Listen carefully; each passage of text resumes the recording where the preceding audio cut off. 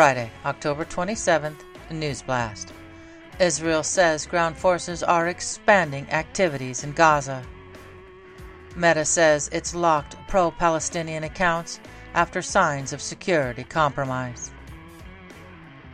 Mexican security authorities raise Hurricane Otis death toll to 39. Man missing for 2 weeks at sea is found alive.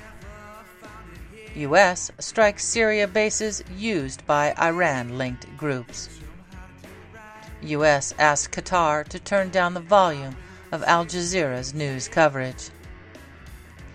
Biden State Department torched online over Intersex Awareness Day post. Chinese carrier Shandong deploys.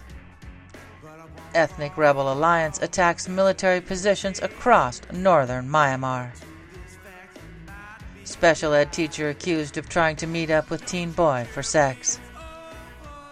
Biden spotted holding a note card with reporters' photos and names to call on the joint presser.